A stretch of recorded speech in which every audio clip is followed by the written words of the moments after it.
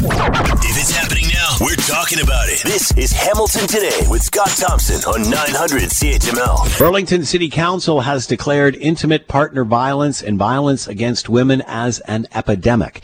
The council passed a motion Tuesday night with unanimous support. It commits the city to educating residents about the danger of domestic violence and engaging with community partners to find solutions. To talk more about all of this, Mayor for the City of Burlington, Marianne Mead-Ward, and she's with us now. Marianne, thank you for the time. Hope you're well.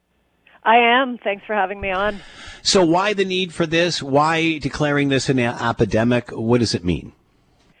It's really to raise awareness about the magnitude of the problem, and it was shocking even for me and my colleagues at both city and region. We passed it unanimously yesterday and today, respectively. And, 10 calls a day in Halton, 3 arrests a day. And over the last 40 years or so, 22 women have lost their lives in intimate partner violence, and 1 is too many. I mean, it is staggering, and it's really an issue that I think people are not aware of in Halton. Obviously, intimate partner violence happens behind closed doors. It's in the privacy of your own home, and only about a third of what happens is actually reported. So we really wanted to stand with and stand by these women and children that are subjected to this and raise awareness about it. So, Marianne, can you give me that number again? It was, you said 20 women have passed away? 22 women in the last 40 years. Yeah, that was from a deputation in the last 40 years. 40 years. So every 2 years, a woman Right. in Halton is killed by her partner. But in between time, 10 calls a day police are responding to intimate partner violence, and we know that in every case, and this was straight from Deputy Hill, who delegated at both city and region to share what the police statistics were. In every case where it has escalated to extreme violence or murder, there have been a series of calls that led up to that. So, we want to obviously stop this from occurring at all, and we have to nip it in the bud at the call level. So awareness, is that the biggest role for the city here? What role can the city play here? Awareness is a huge part of it. Advocacy is another piece of it, because a lot of issues are systemic.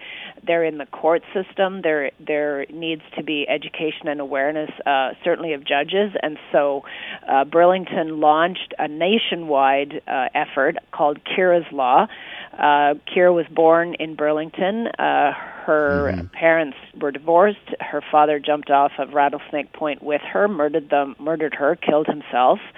But there had been no violence, no bruises prior to that point, and so the judge in that case was not had to be persuaded ultimately to have supervised visits, and he was just about. This was a day before the judge was going to ensure they were supervised visits with him and his daughter, and it was a day too late. It was a lifetime too late, because he didn't understand coercive control. And so we in Burlington got behind Kira's Law, that is now provincial and federal law for education of judges. So advocacy is a huge part of what municipalities can do. If we don't have the legal authority to make changes, we can certainly raise our voice.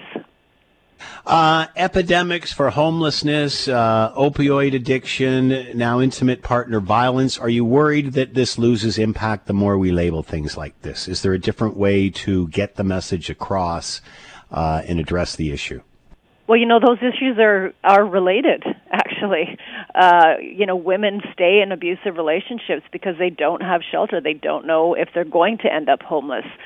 Addictions is often a part and parcel of why intimate partner violence happens. And so these issues are all they all intersect each other. We need to deal with each of them, not only individually, but as a collective whole. And I can tell you that the response, even in the last 24 hours since Burlington issued our declaration that this is a crisis, has just been overwhelming, with people saying, thank you for doing this, sharing their stories, wanting other municipalities to do this, and ultimately asking the province, and I believe it should be a national crisis, declared, so that the appropriate resources at all levels can be brought to bear.